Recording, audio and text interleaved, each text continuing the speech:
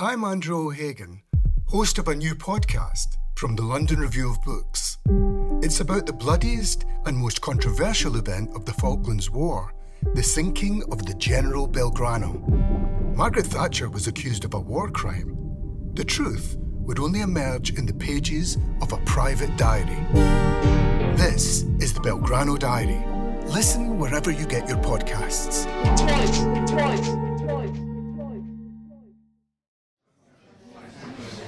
Welcome to the London Review Bookshop.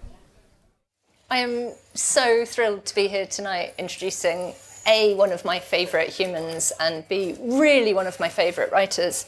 Francesca is the author of two extraordinary novels, The Innocents and The Awkward Age, and I think her writing is absolutely magnificent, but also her ability to survey communities and individuals and the interplay between them and to write about love, care, responsibility is unparalleled. After I read her first book, I found it almost physically unnerving how much she understood about people and perhaps how much she might understand about me that I didn't know.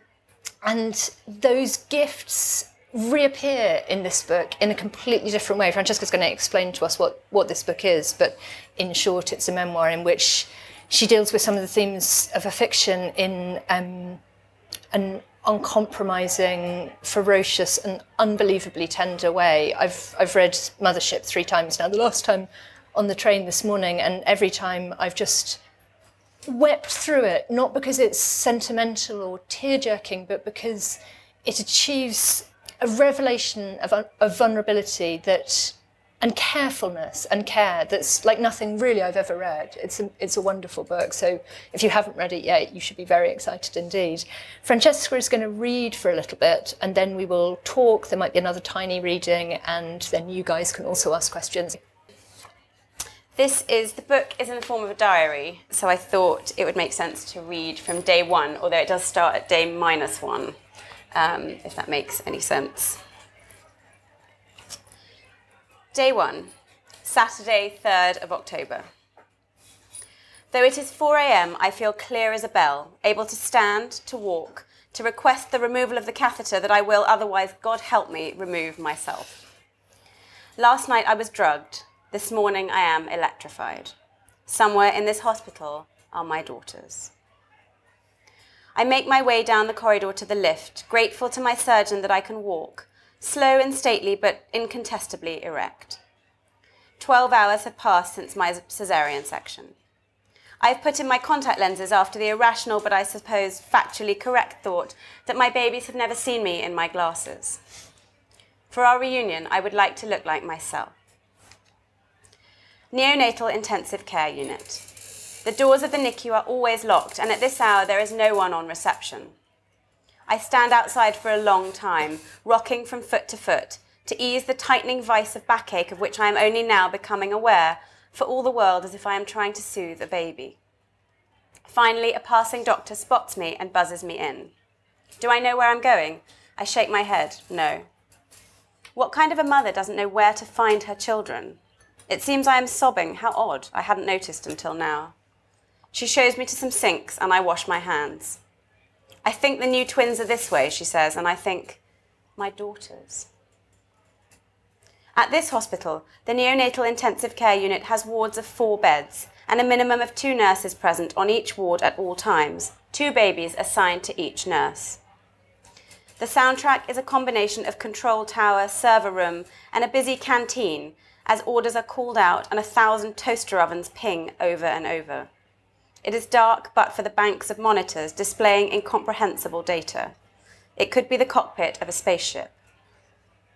Each small astronaut has a temperature monitor, an oxygen saturation probe, a series of heart monitors, and most have TPN, total parenteral nutrition, which I've never learned how to pronounce, a mix of glucose, protein, and lipids provided by an intravenous pump.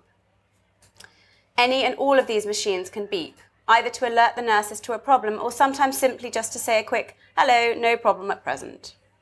The babies in this room, room 1, are not well babies. One or other of their alarms go off somewhere in the region of once a minute, sometimes continuously. Over time, I will come to find the 5 rising notes of the TPN infusion pump particularly appalling, for this usually indicates that an intravenous cannula has been dislodged or occluded, and another one will need to be inserted, another procedure, another vein punctured.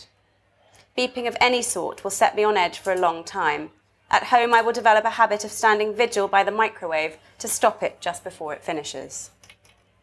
These 2 on the left, side by side in 2 incubators, these 2, says the doctor, they are my daughters. The room is in shadows, and each lies in a pool of sapphire light for jaundice. A is doll-sized, B is smaller still. Their skin is too fragile for clothes. They've been positioned on their stomachs, curled in deep oval nests of rolled towels and rough hospital sheets, printed with faded clowns beneath A and faded teddy bears beneath B. They are both wearing white cloth hats, white Velcro sunglasses, and their noses and mouths are obscured by a mask delivering continuous positive airway pressure, CPAP, to force their stiff, unready lungs to breathe. A feeding tube disappears between their lips and down their throats. Their faces remain a secret known only to each other.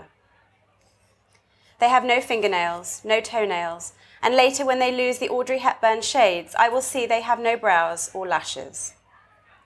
These are not essential components of a human being, for my daughters are clearly humanoid or perhaps superhuman in their appearance. I press my face to the glass. I see red starfish hands and fleshless arms, bone-shaped. I can trace their circulation, the fine leaf veining of tributaries clearly visible beneath their backs' translucent skin. The exquisite transgression of their forming selves exposed, caught in the act of becoming. I feel my intrusion upon them. They were not ready. They are the furthest from me and the furthest from one another that they have ever been. I do not recognize them. They are otherworldly in their strangeness and oceanic in their beauty. They are half beings in the half light, and in an instant my heart shatters and I become half a mother twice.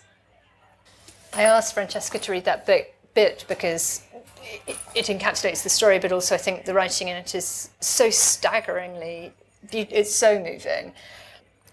Sketch out for us the story. So what happened on the 1st of October 2015 and the 56 days that followed? Like, tell us that arc first. So, well, perhaps I should have done that before I read. No, I think it's good to plunge in. Okay, you're plunged in now. I was 35, pregnant for the first time with identical twins, which came as a considerable shock because my husband and I had decided, well, we both really wanted kids, but we were a little bit scared and slightly infantile about it and thought, well, the compromise will be we'll just have one.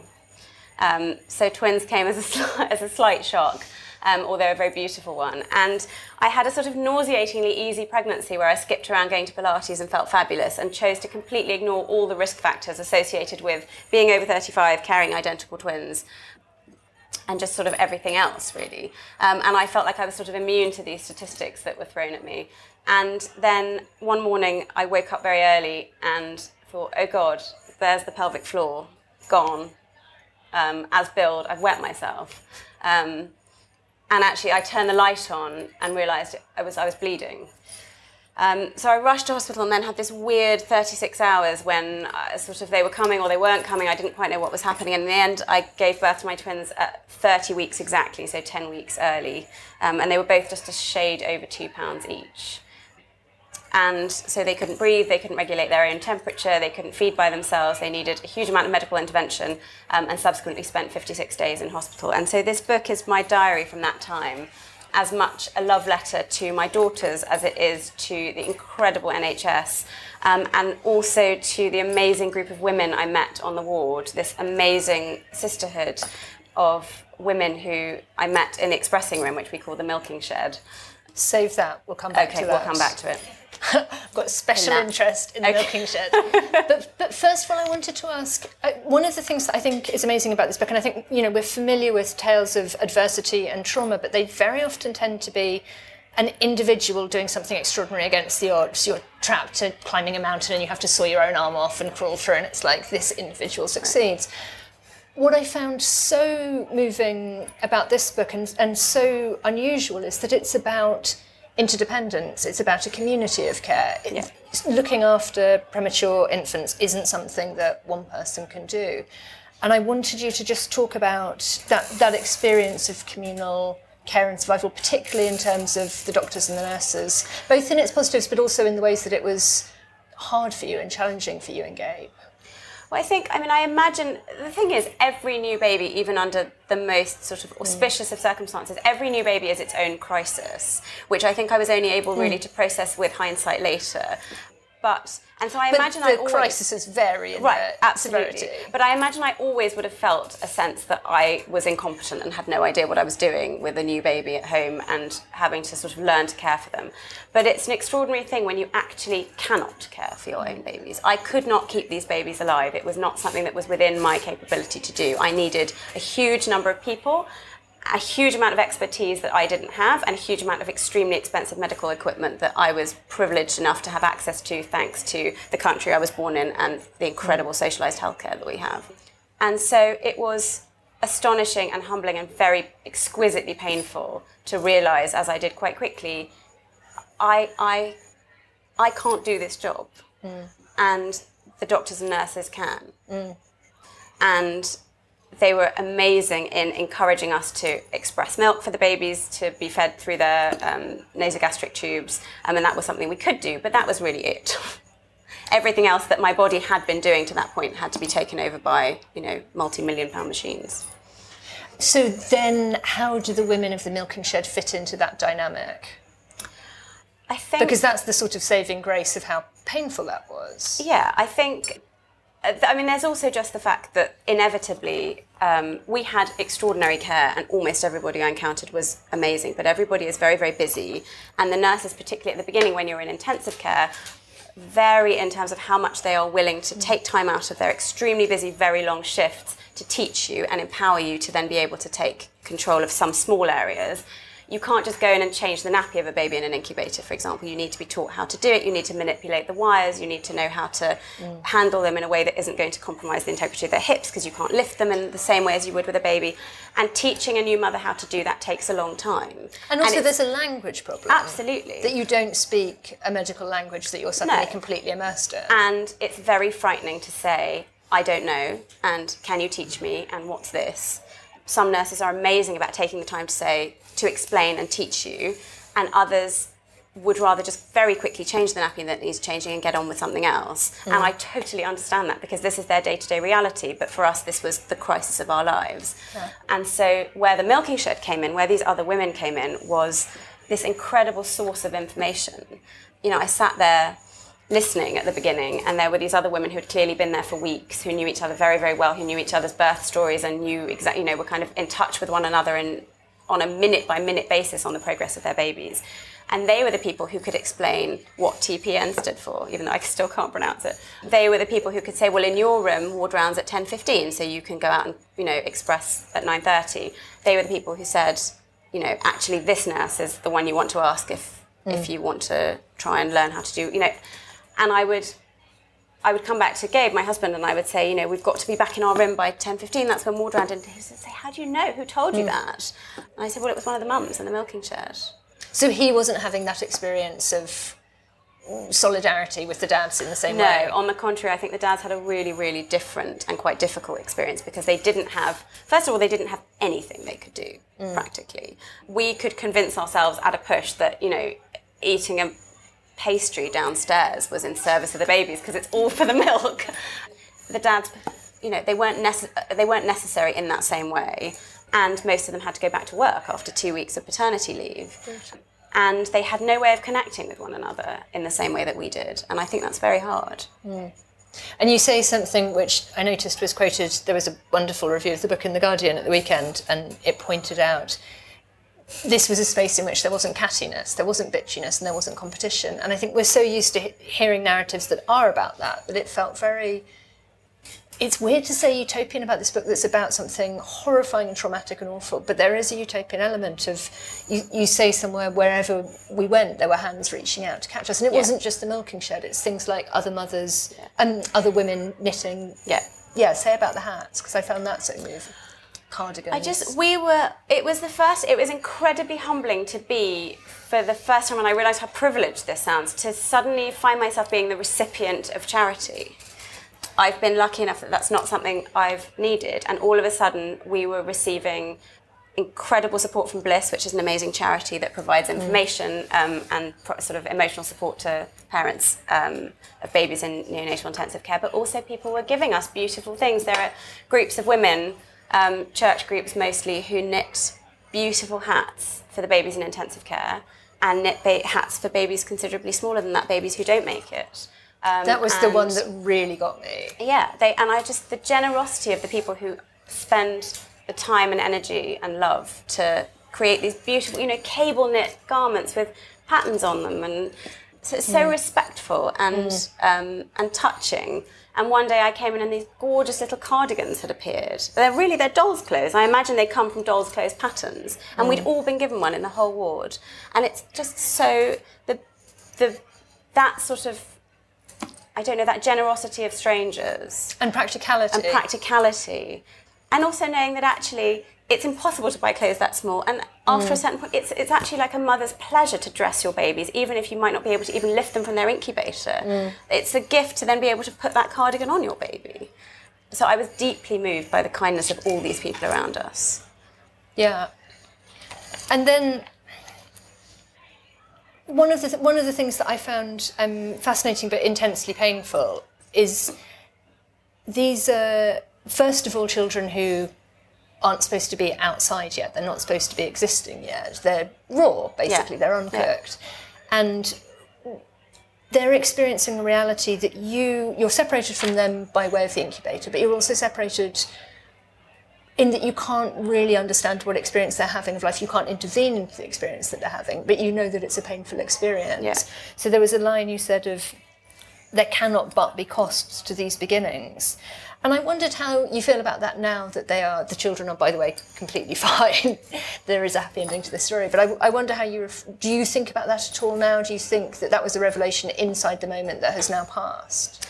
I think it's, to go back to what you said, it is important to say that this is, I wrote the book I longed to read when this was happening to me. That was one of my motivations in writing the book, and that book I longed to read had a happy ending. And I've been lucky enough that my story does have a very, very happy ending. My children are thriving, and I'm very lucky that they are doing beautifully, and they're now 3.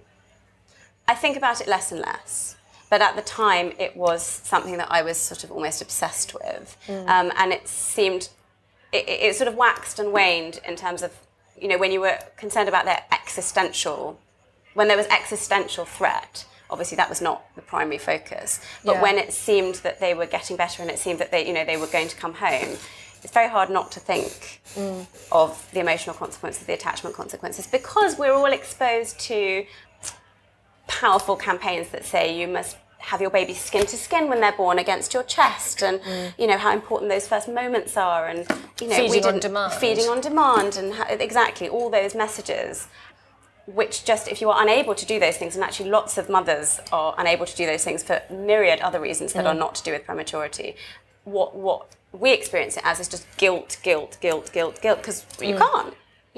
They must have cried for me an awful lot, and I wasn't even in the building. Yeah. And couldn't be in the building. It wasn't a possibility. No, there was nowhere for me to be, At night, obviously, I was there during the day, but there are no beds on the neonatal intensive care ward for the adults. So you have to go home to sleep, and, So another extraordinary line, which comes in a reflection about this sort of overwhelming revelation of love for these very vulnerable beings, and you're making some analogy between the channel that they're being fed by. Through the open channel, I am inviting devastation. So this sort of idea that love and the level of love that you're feeling also involves a kind of openness that's annihilating and painful at the same time as beautiful and potent. I think what I can now say on reflection, with sort of a longer-term hindsight, is that I think that's love, isn't it? And that's parenthood. That's exactly why I wrote it down. So it's that is love. It's not just about prematurity. No, it's about not love. At all. It's just all love is risk. Yeah. And the revelation comes at that moment when you go beyond your boundaries. Yeah, it's the antithesis of I am a rock, I am an island. It's opening yourself up to, loss and pain and beauty and connection and power and all those, you know. I think that might be a good moment for the next reading. Oh, okay, all right. Also selected by Olivia. I love it when people very tell controlling. me what to do. So this is from day 17. And I've never read it before, so forgive me if I stumble. This is from earlier that day, the baby A, who by this stage still had no name because we hadn't really thought of anything, but we'd started calling Alet and Belet. She had a suspected something called necrotizing enterocolitis, which is death of the bowel, and it's a very serious infection that sort of ravages babies on the neonatal intensive care ward, and if babies at the birth weight that mine had, it has a survival rate of under 50%. So we spent a day thinking that she had NEC. In actual fact, she didn't. So we had yet another reprieve. But that had been the day, and she was nil by mouth and suddenly receiving these powerful intravenous antibiotics. And this was when we went to visit a very hungry, very cross baby late at night after this sort of roller coaster of a day. And Jamila is our nurse that night, who suggests, she said, we come in and Jamila said, the baby's been very unsettled, and would you like to hold her? I hadn't expected Alet to be well enough for days.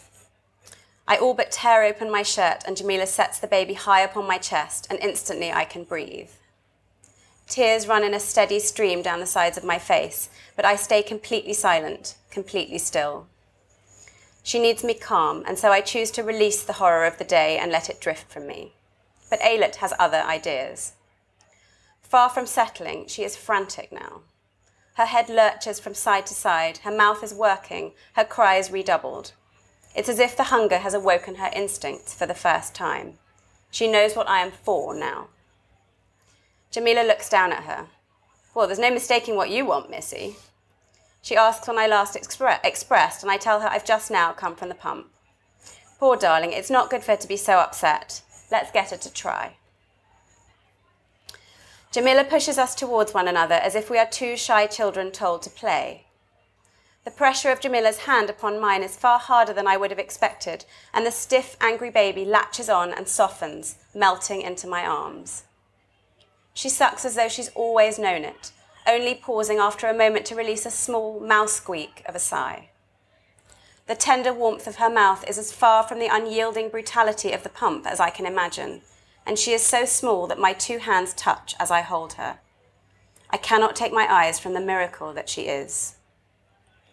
This moment feels transgressive, it feels sacred, and I realize that Jamila has restored to us a stolen intimacy, has swept away an alienation I hadn't known lay between me and my daughters. I am feeding my baby. I have always been feeding her, in fact, and the infant knows it, and she knows me. I had felt myself taken from them so completely that I could not trust that my children recognized their mother until now. How could I know? This morning, I thought my daughter was dying. For a time, I believed that she was, until alert and tireless medics laid down new track: benzylpenicillin, gentamicin, metronidazole, and upon these blessed rails, her train could run a different course. Now we have arrived here. Tonight, for the first time, she lies in my arms and at my breast like a baby. And I recognize in my own shape, the length of my bowed neck, the fall of my hair as I gaze down at my nursing infant, that my body is the shape of a mother.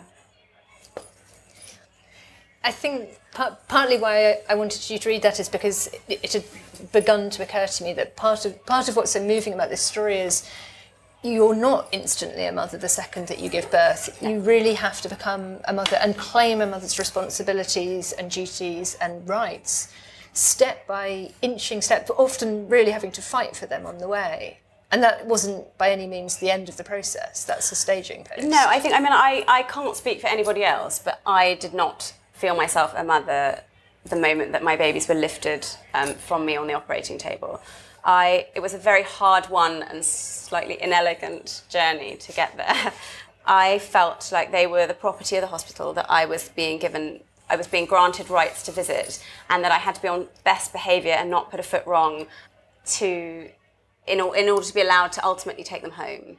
And I was that true? No, I don't think it was true at all. I mean, obviously, if I'd done something horrendous, then social services would have got involved. But when you're anxious about when you're anxious about everything, observed. And there are psychosocial notes, and they're quite copious. And I would one of the things I learned to do was read the notes from the time I'd been away. I'd come in the morning and read the hospital notes to find out what had happened overnight, and they would come to make more and more sense the longer you were in hospital, the more this sort of the jargon made sense. But there are psychosocial notes, and so I would see mum having a very hard time today, and that sort of thing, and that would feel, or the awful thing. No sign of mum as yet. And you think, oh, where were you, suffrages? You think your shift only started at 8:30 and you're doing your notes at 9:15. I mean, all right, I was in the break.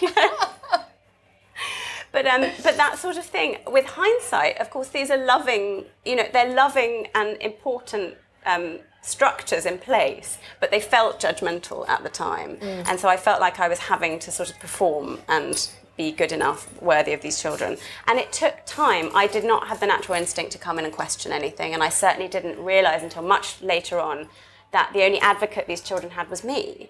And the only person who was there every single day was me and my husband. So the nurses and doctors were incredible and taking fantastic care of them, but they were on shifts and we were not. We were the people who were, sort of the only eyes on everything that was happening. And so, but it took me time to realise that actually I could say, excuse me, I think actually that was done yesterday, or actually I think you'll find, her feed was put up yesterday, that's the wrong, the calculation's wrong. Tiny things, but actually that's what a parent in a hospital does. But I didn't know that because they didn't feel like my children for a while. Because you woke up to find them you never had that moment of encountering them in the first place. I loved them deeply, but I wasn't caring for them, and it took me time to realise that therefore I could assert myself. Because there are people who are just, it's a reality, better at looking after them than you are. To then question those people or assert yourself in any way, it just didn't occur to me for a long time, and it was only watching other mothers that I learned really how to be with them. It was watching other mothers that made me realise that I could sing to them. It wouldn't have occurred to me that I could sit in a ward of other people and sing the same lullabies I would have sung to my babies at home. I had to learn that through hearing other people's lullabies. And by the end, I was doing full jazz hands performances. But those are the things you sort of catch from one another, like a sort of benign virus that passes around. You think, oh, I could do that. I could bring in something that they could see in their cot. I could put a photo of myself next to them. I actually didn't do that, but lots of people did, and I wish I had. Why not?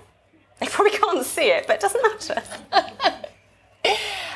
So changing tack slightly, I want to talk about how you went from this experience to this particular outcome of the story, which is deciding to turn it into a book. Like, tell us when you decided that you wanted to, and whether you had a sort of quandary about telling your own story, the hospital story, and your children's story. Well, this is an interesting tale because you have an instrumental role in it, which I will come to in a minute. I had many questions about writing. First of all, I thought I would never write this book. This was the last book I ever would have written. I'm not a non-fiction writer. It seemed deeply, deeply personal. The exposure of me and my children just would not have crossed my mind. And then about a year after they came out of hospital, they're now 3, about a year after they came out of hospital, I thought I would try. And that was when I told you it was something I was writing.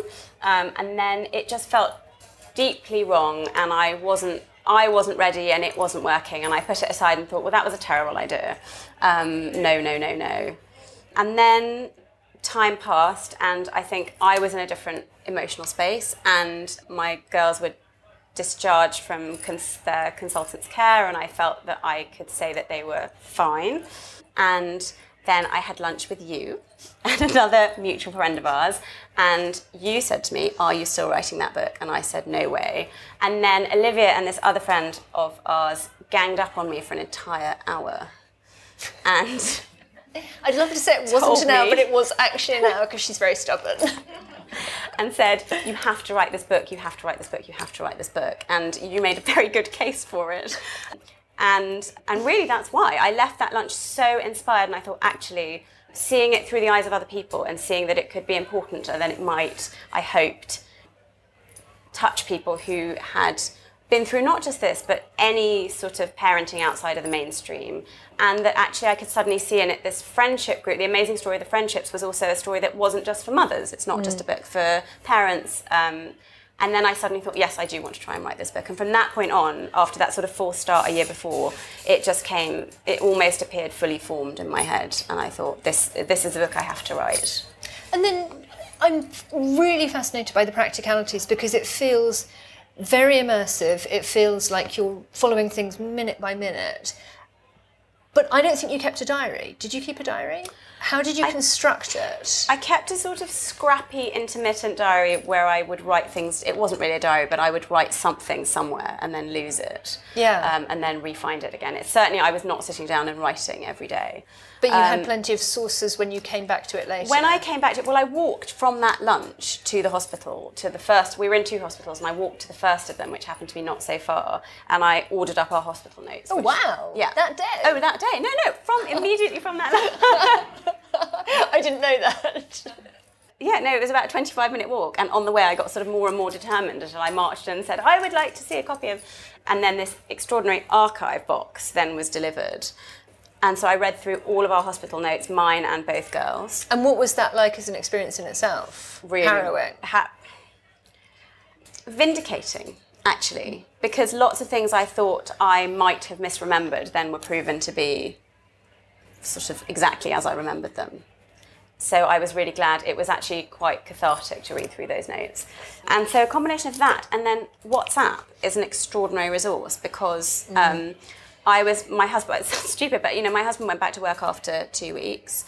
And so you were reporting to him? So I was reporting to him endlessly. And he to me, if he was the one there and I was at home or pumping or whatever, there was this dialogue. And then with the other women, there were thousands of messages because we were stuck next to incubators in a silent ward for most of the day. So we would be communicating with one another across the room, really. And so I downloaded desktop WhatsApp and read through all this communication. Wow. And that was the most immersive return to it that I could have, it was everything from what pastry I was having to exactly how many mils of milk they'd been able to have that morning to, ludicrous articles on the Daily Mail that we were sending each other because there's really not that much to do or think about. So that was really, that just took me straight back into it, really. And that's part of what makes it so, I think, counteracts what could possibly be sentimental, is that it's so full of details of the kind of muffins you're eating and the kind of things you're saying to each other by Muffins WhatsApp. are very important. Muffins seem like a big deal in intensive care. But a sort of ancillary question to that is, I'm interested by what it's like to write about the traumatic. The traumatic is, by its nature, resistant to language. But you're finding language for these emotional states, not just your own, but your sort of imagination of what the children are going through. And this is a gift you have as a novelist anyway. I think it's really something that you're exemplary at, is being able to find a language for very specific emotional states. But in this case, they're states of despair, states of anguish, and I want to know, what was the process of doing that? What was your writing process like? Once you've got the sort of network of details of what you did each day. This was the most fluent writing experience I've ever had, and it's the least edited work I've ever written. My fiction is worked and reworked to a point of sort of obsession. And there are great tranches of this that just had their typos corrected, basically. I think that was the difference, with that this was something that was not raw in the sense that I hadn't wanted to live out some sort of form of catharsis in public. I didn't want this to be a sort of Dear Diary, today I am blue. And then I think to me it felt indulgent to try and work through anything in public. I wanted it worked through in private, and then I wanted to do the processing before the writing, but the writing itself was very raw. And that was really distinct from, I can spend a whole day removing and reinserting an adjective. When I'm writing fiction, and this was exactly the opposite of that. But I'm interested in you saying it's not cathartic, because it seemed to me like just the act of making something shapely out of something that was so deranged must have had, not cathartic necessarily, but must have had some sort of organising function. Yeah, I think did you that's feel true. driven No, to I write think it for those that's sort of absolutely reasons? right. Well, I think it's just that impulse to make a to story make out art of it. also, Yeah. that impulse to make art from horror, and also to find the humour and sort of moments of light, and to capture what had been an extremely difficult experience with moments of great beauty and ambivalence and conflict, sort of conflicting experiences. And also, like I said, a story with a happy ending that did actually have, I suppose, had more narrative cohesion to it than it felt when I was living through it. When you didn't know how it was Well, going it to wasn't end. a foregone You were inside the conclusion, right? story. Exactly. So yes, no, that I think the act of having written it probably has cathartic elements, but I didn't want to be finding out how I felt about it as I wrote, if that makes sense. And is that part of why you chose to do it as a diary structure, so that it's unfolding in front of you day by day rather than a sort of reflected narrative? Did it always feel like it had to be a diary? It was never going to be a reflected narrative. It always felt like it had to be a diary. That was the only way that it made sense to me because it was so much of it was the experience is disjointed, and so I needed a form that was elastic enough to be able to contain an entry that was a sentence and an entry that was an essay and something that was a digression and then something that was a WhatsApp conversation, because my life was mad and I needed a slightly mad sort of elastic form. And it feels like it is a form that... I'm not a parent and I haven't had those experiences, but it felt to me like it caught at all sorts of experiences of pain and loss and anxiety, but partly because the structure just mirrors those sort of states, the way we live through those states, that not knowing what's going to happen the next day and being caught in a now, a terrifying now or an ecstatic now. I think this might be a good moment to open out to you guys. Thank you very much for your readings. I really loved both your novels and I'm looking forward to reading this. I was interested in what you just said about you didn't want to be working it through while you were writing. You wanted to have it worked through. But from your chronology of how you went about it, I don't know how you could have worked it through before you wrote it. Could you say a little bit more about that? I think maybe I wasn't clear. No, I think you're absolutely right. I think I was working through something as I wrote it, but I suppose I didn't want to present something confused or unconcluded to a reader, I think. I think I wanted the final book to have within it a more organised reflection. So, and that's where I ended in the book. It is inherently, it is a diary, and so it is very much my confused and immediate reactions day by day. But I wanted myself to be in a place where I felt at peace with what we'd been through and understood what it meant for me before I finished the book, if that makes sense. I didn't want to be living... I think that was actually why it felt wrong a year earlier, because a year earlier, my girls were under 1. I didn't really know what the long-term consequences for them would be cognitively, physiologically. I really didn't know. It was still very much happening, and I think that was what I meant. I didn't want it to be something that I didn't know how I felt about. You reference a bit of Roland Barthes in there. Oh yeah. Was that something you read at some point in the process? How come that was the one thing that kind of got in as an intertext in the book? It sort of resonated just because it's a stupid thing to say, but it was the same day of the calendar. I think it was the 27th of October or something like that. But I read bits and pieces, but what I really wanted was this. I was very literal at that time, and I wanted to read. I was obsessively reading people's prematurity blogs on the internet, and I wanted my story with a happy ending. And I also wanted to know, there's an amazing amount of literature out there about how to hold a premature baby and how to do skin to skin and how to express and that sort of thing. But I wanted to know how to live. And that's what you get from literature. I wanted someone, we were always being told, talk to your babies. But I wanted to know what to say. I didn't know what they wanted to hear about. And was it okay that the thing that I really sort of felt like doing was reading to them from my Twitter feed? Because it was a really long day and I kind of wanted to check Twitter, because by the 7th hour on the 41st day, you need to pass the time. So, was it all right to read to them from the sidebar of shame in the Daily Mail? Was that what everyone else was doing? Was everyone else reading Winnie the Pooh? That's the kind of thing that I needed either fiction or a or exactly this, a diary of someone going through it, to tell me. I don't know, I just wanted to know, I wanted to know how other people were existing in this space. And that was what all the leaflets in the world can't really tell you. You know, sort of how to learn how to sing to your baby, you know, what everyone else was singing and it was everyone else going home and crying? Did everyone else sit?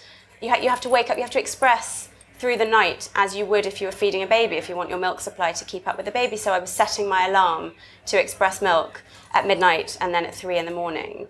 How did everyone else spend that time? I wanted to know, you know, I wanted that insight into those moments that only literature can offer, I think. And then we'll come back, but a side question to that. You're a novelist. Did it ever seem like you might want to make it a novel? Never. Definitely not. Never. Because that would transgress on what had really happened to you and your girls, you and your family. I think so. That felt too... It wasn't for me. I totally would understand that impulse, and I would read that novel in a heartbeat. But it wasn't material that was available to you for that process? It wasn't material available to me for that process, no, exactly. It was in a totally different space. That's a really interesting way to put it. That's exactly right. I wanted to ask a question about audience. Audience? Yeah, not me. I mean, the book's audience. So, it is a wonderful book. It is a deeply moving book. I loved it. I was thinking that one of the things the book can do is improve even more the NHS. And I was wondering how, not exactly how conscious you were of that, but how conscious you are now of how much you want that book to be read by neonatal consultants and nurses and other people, because although it is obviously something that is of fantastic importance for mothers of prem babies, I think it could have a really important effect on the NHS as well. And there are moments in the book where you recoil in horror from the lack of empathy on the part of the staff, both to the babies and to the mothers.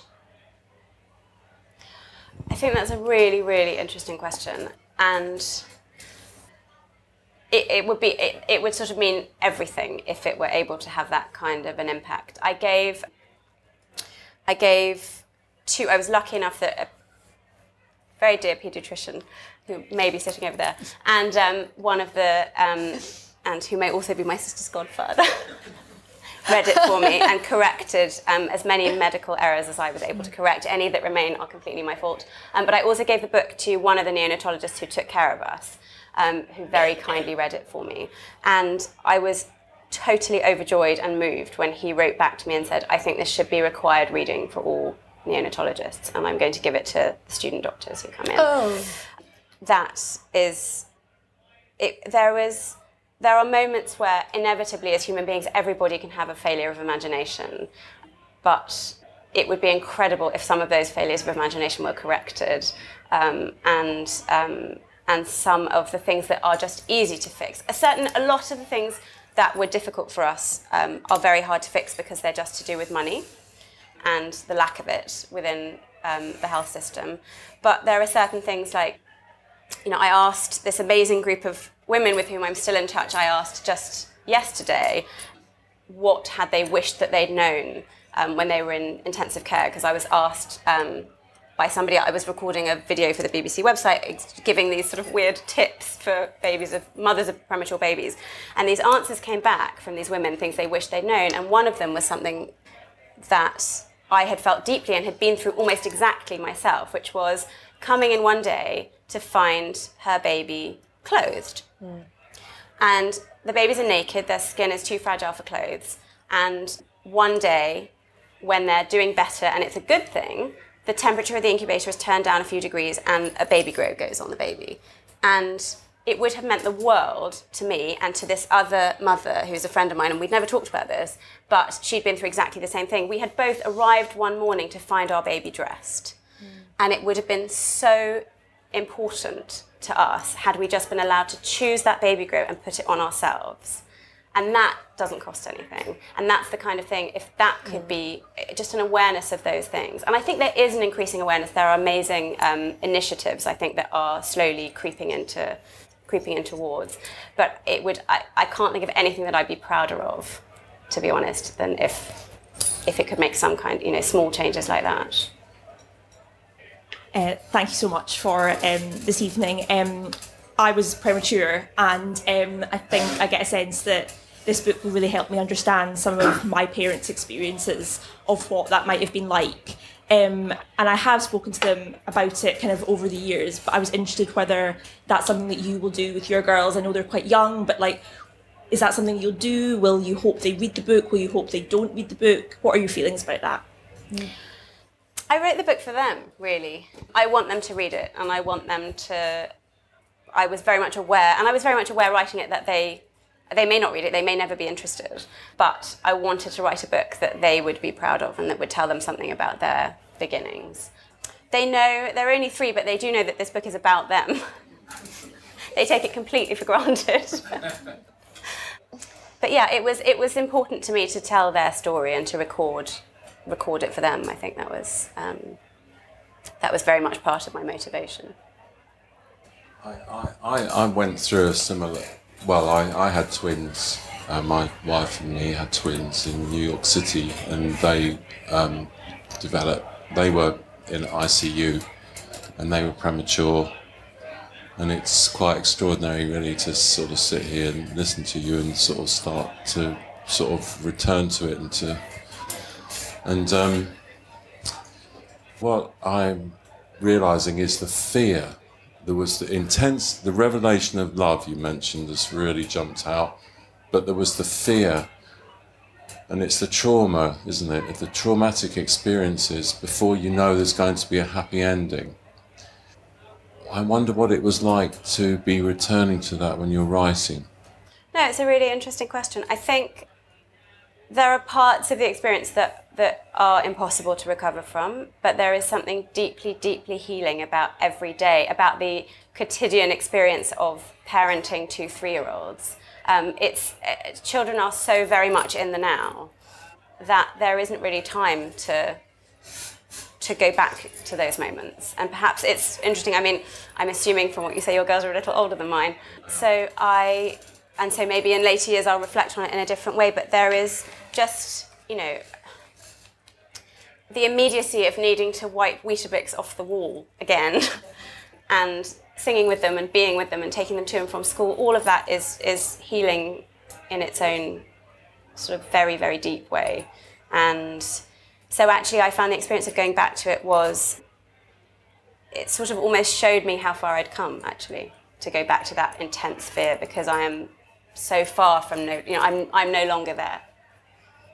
When I read the extract in the Sunday papers, I've never had an experience before where I actually couldn't get through an extract without having to stop and process what I was reading. And sitting here today, this evening, I have a different thought of what a gift you've given to so many people. What I've just heard now, I hadn't even thought of that but we were lucky to have 3 healthy sons, but we do know that unit that you spoke of from one of our grandchildren. Just the way you write about it. My question, though, is something different, which is, you mentioned this evening that you thought, you and your husband, that you might have 1 child. And thank God you had 2 healthy children, and you've got a 3rd. And I wondered if that's the subject for the next book, or if you could say something about that journey. Yeah, I do. I do have a 3rd. I do have a very, very tiny baby at home. I don't know that I have so much to say. It's been an entirely different experience. My 3rd daughter was not premature. She went full term. It's probably not a coincidence that every one of the 4 of us in my WhatsApp group, we've all gone on to have other children. And actually everyone's been lucky enough that we've all gone full term, or close to it. That's not strictly true, but close enough that it was not the first experience repeated. And so there probably was an element of catharsis and that urge to try again and do it differently. I think I've just been incredibly lucky that is how it's been. But yeah, no, I don't think she'll get a book. I don't think, unfortunately. She's not yet done it. Like, thank God, she's not done anything book-worthy. Let's hope it stays that way. She's only 14 weeks, there's time. I think we've run out of time, but I hope you'll all join me in thanking Francesca. I feel like this book, the word gift really comes to mind. It's not a word I normally use to talk about books, but it is a gift. It's a very generous book, and it's a revelatory book, and I hope you all love it and sob as much as I did. Francesca, thank you so much. Thank you. Thank you for joining us for this London Review Bookshop event. For more, visit our website at www.londonreviewbookshop.co.uk or search for the London Review Bookshop on iTunes.